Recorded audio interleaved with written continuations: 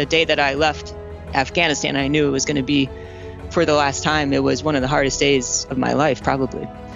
There were young Afghans there, young Afghan women in particular, that I had become close to and was sort of mentoring while I was there. And I didn't know what was going to be in store for them in the future, and wasn't sure if I was going to see them again. And so that becomes personally very, very difficult. Welcome to AUSA's Army Matters podcast, focusing on what's important to the total Army community. We bring vital Army conversations and interviews on issues relevant to soldiers, military families, and all of you amazing Army supporters. Rotating each week, our show includes Soldier Today, Leading Great Teams, Family Voices, and Thought Leaders. Let's tune into the show. Hello, everyone. I'm Colonel Retired Scott Halstead, and welcome to this episode of Army Matters. Military intelligence leaders generally work behind the scenes and shun public recognition. So today I'm really excited to hear about the unique and impactful leadership journey of today's guest, Major General Michelle Schmidt. She's an incredibly humble leader and trailblazer in both the military intelligence and special operations communities. General Schmidt has deployed to Iraq and Afghanistan 18 times over the past 20 years and has a well-earned reputation for building and leading great Army, joint, and interagency teams. General Schmidt currently serves in the Pentagon as the Director of Force Development. Michelle, welcome to the show. Thanks, Scott. It's really good to be here. Thanks for having me. You've selflessly served the Army and the nation for over 30 years. But let's go backwards. Let's take our listeners back to the late 1980s when you were applying to colleges. What made you interested in attending West Point? Why West Point? And I know you're a softball player, so maybe it was athletics got you in the door and the Army profession kept you there. No, not at all. Definitely was not the athletics that got me in, but yeah. You were a Corps Squad athlete, though, weren't you? No, I was. Yeah. I went to West Point expecting to be a Division I runner and ended up on the marathon team immediately.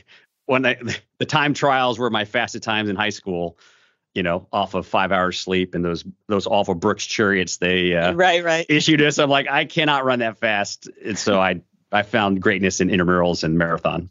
First of all, taking me back to the late 1980s, that really, really makes me feel old right now. But that's where we are, I guess, Scott, aren't we? I went to see a counselor at my high school who actually dug up a book on West Point. And so I started reading about it. And I just thought it would be a really great place to go. And, I think all of us in high school, we all are idealistic and we want to make the world a better place. And it seemed like West Point was a good place to go to start to help make the world a better place. So it's super idealistic. Michelle, I'm sure that a lot of that idealism is still with you today, and we're all better off for it. After your time at West Point, you served in a number of key intelligence positions, and then you had a unique opportunity to serve as a military intern for Paul Wolfowitz, the Deputy Secretary of Defense. Can you tell us what it was like on 9/11 and the weeks following the attacks on our nation? As you said, I was an intern. My job was really, open up the office, get things ready for the day for the deputy. And I came in early. I was probably in around, 6 or 6:30, got the office ready, went through, the read book and that type of thing for him. And then I remember telling my boss around 8 in the morning I was going to go for a run.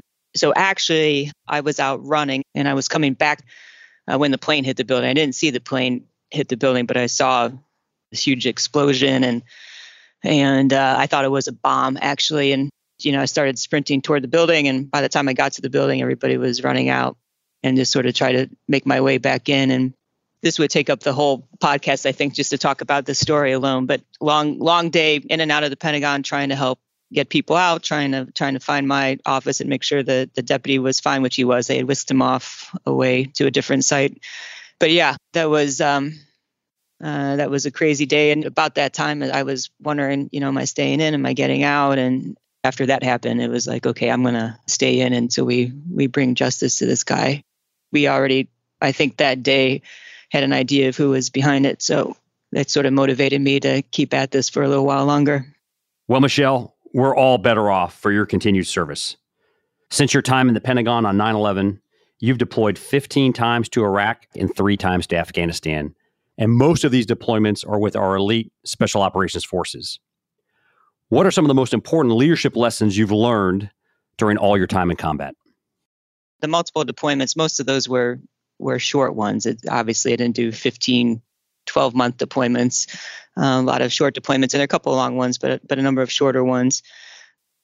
But I think what I saw over the years with the best leaders there were the power of being calm under pressure. So leaders who can, no matter what the situation is, just sort of maintain this calm, steady presence. And I saw that over and over again, I think, on the special ops side in particular, but also on the conventional side. Then frankly, I saw the opposite as well. And deployments, whether it's multiple short tours or a couple of long tours, obviously can be a grind after a while and wear people down. And so someone who I saw that was very, very good at maintaining motivation and sort of inspiring people to keep going was, of course, General McChrystal, who was just phenomenal at that. What he would do is he would come in periodically from time to time and just talk about these heroic actions that were taking place by our teams that were out there. And it was just inspiring. And then, of course, talk about why we're there. And I think everybody needs that. And these reminders, especially when things are turning into a little bit of a grind or people are getting tired and wondering what we're doing, it's really important to keep going back to the why Right. we're there, why we are making a difference, despite how tough it could be at times. I think I learned about myself that you can get a little bit addicted to deployments. People do. You can probably deploy too much. I learned that, basic things that, you need breaks, you need sleep, you need PT, you need these things, but you also have to look out for other people because you can ask them to go and to give over and over and over again, and they will, especially people who are part of these unique teams, and they will never say no. And so Right. sometimes you have to step in and say no for them, I think. And you have to be the one to do that and tell people when it's time to take a break. Michelle, I don't think we talk enough about taking breaks to regain some semblance of balance, regardless of the stress levels of a deployment. Was there a specific time you felt burned out or really needed a break? I mean, with 18 deployments over the years, there must have been a moment or two.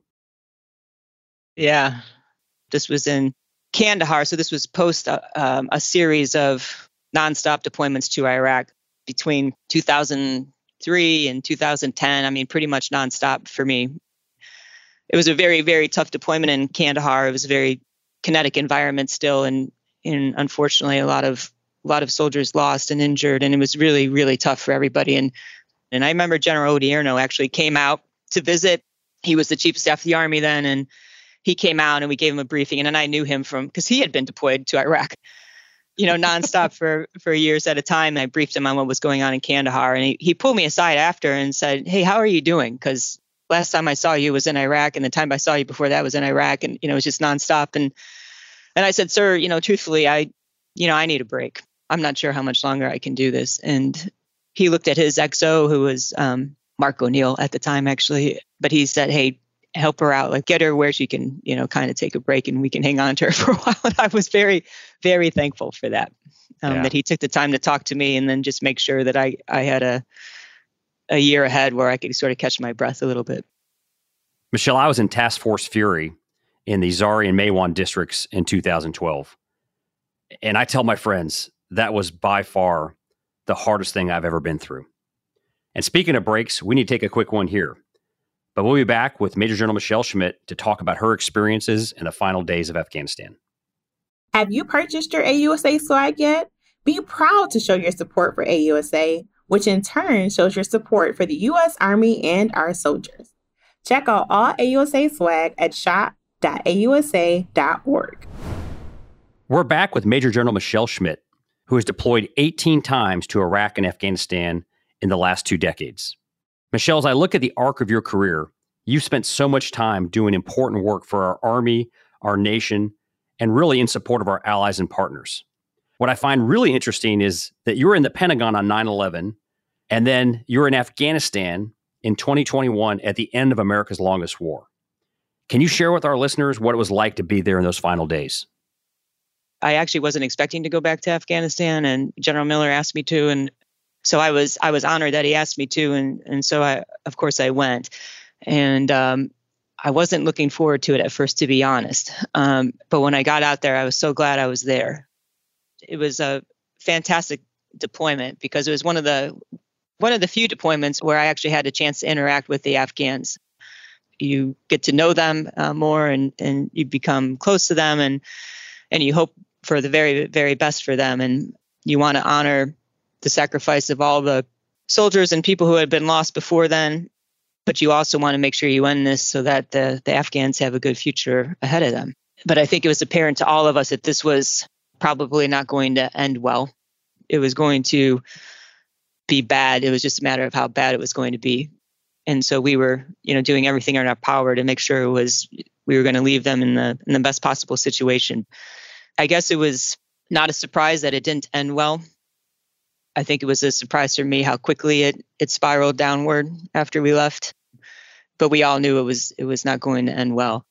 The day that I left Afghanistan, I knew it was going to be, for the last time, it was one of the hardest days of my life, probably. There were young Afghans there, young Afghan women in particular, that I had become close to and was sort of mentoring while I was there. And I didn't know what was going to be in store for them in the future, and wasn't sure if I was going to see them again. And so that becomes personally very, very difficult. And then you realize that other people are going through the same sort of thing.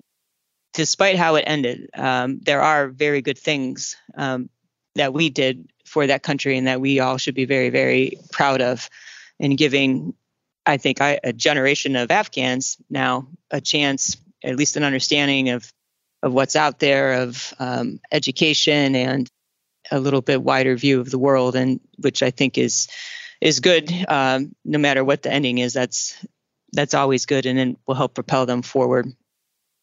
I think it's on us now, all of us as leaders, to understand it. Just because it ended and we left, it doesn't mean that it's ended for a number of people, and we still need to lead our way through this and take care of our folks. Michelle, my last tour in Afghanistan was in 2017, and I served as an advisor to the 201st Corps. So when I left Tactical Base Camp Barry and flew back to Bagram, I was the only person on the Black Hawk. And as I looked down as we were hovering, I saw my American teammates, I saw my Polish teammates, and I saw my Afghan partners. And it was really hard to say goodbye to them. And we had invested so much together into the security of Eastern Afghanistan. I was at a complete loss for words. I just wept. It was more difficult to leave that deployment than any other deployment I've been on before. So I know exactly how you feel as you leave something you've invested so much time in. Michelle, I know that you and all of our senior leaders are so busy. You've got such a frenetic lifestyle. Are you able to still make time to read? And if so, what do you like to read? Yes, Scott. So I am a reader, and I try to read a variety of books, some professional books, but like you said, also some books just to take a break sometimes and little escape now and there.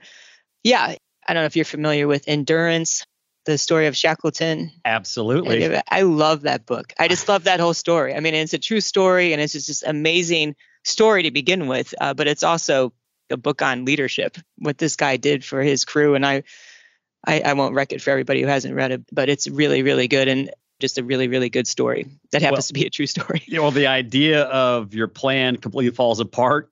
You eat whale blubber to keep your team alive, and eventually you accomplish sort of the mission. No, incredible story. Absolutely. Yeah.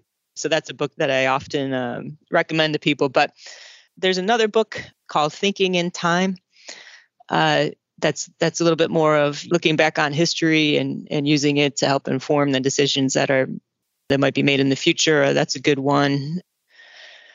Like War, I'm sure you've heard of that or read that. Sure. And Ghost Fleet, those are good ones that are helpful to think about for the future too. There's one I just read that a friend of mine recommended to me called The Ruthless Elimination of Hurry. And it was just an intriguing name. So I read that book, and I've sent it to a few people just because it's a different way of looking at things, especially for those of us who are constantly hurrying and constantly trying to, squeeze one more minute out of the day. Right. It's kind of a good book to help you balance there. But now I'm reading this book, and which you might appreciate, called Fast After 50. Huh. That's a fictional book, obviously. Yeah, that's right. Yeah, that's right. It's trying to help those of us after 50 realize we don't necessarily have to slow down as much as we think we might. So no, Michelle, I think that still sounds like a fiction book.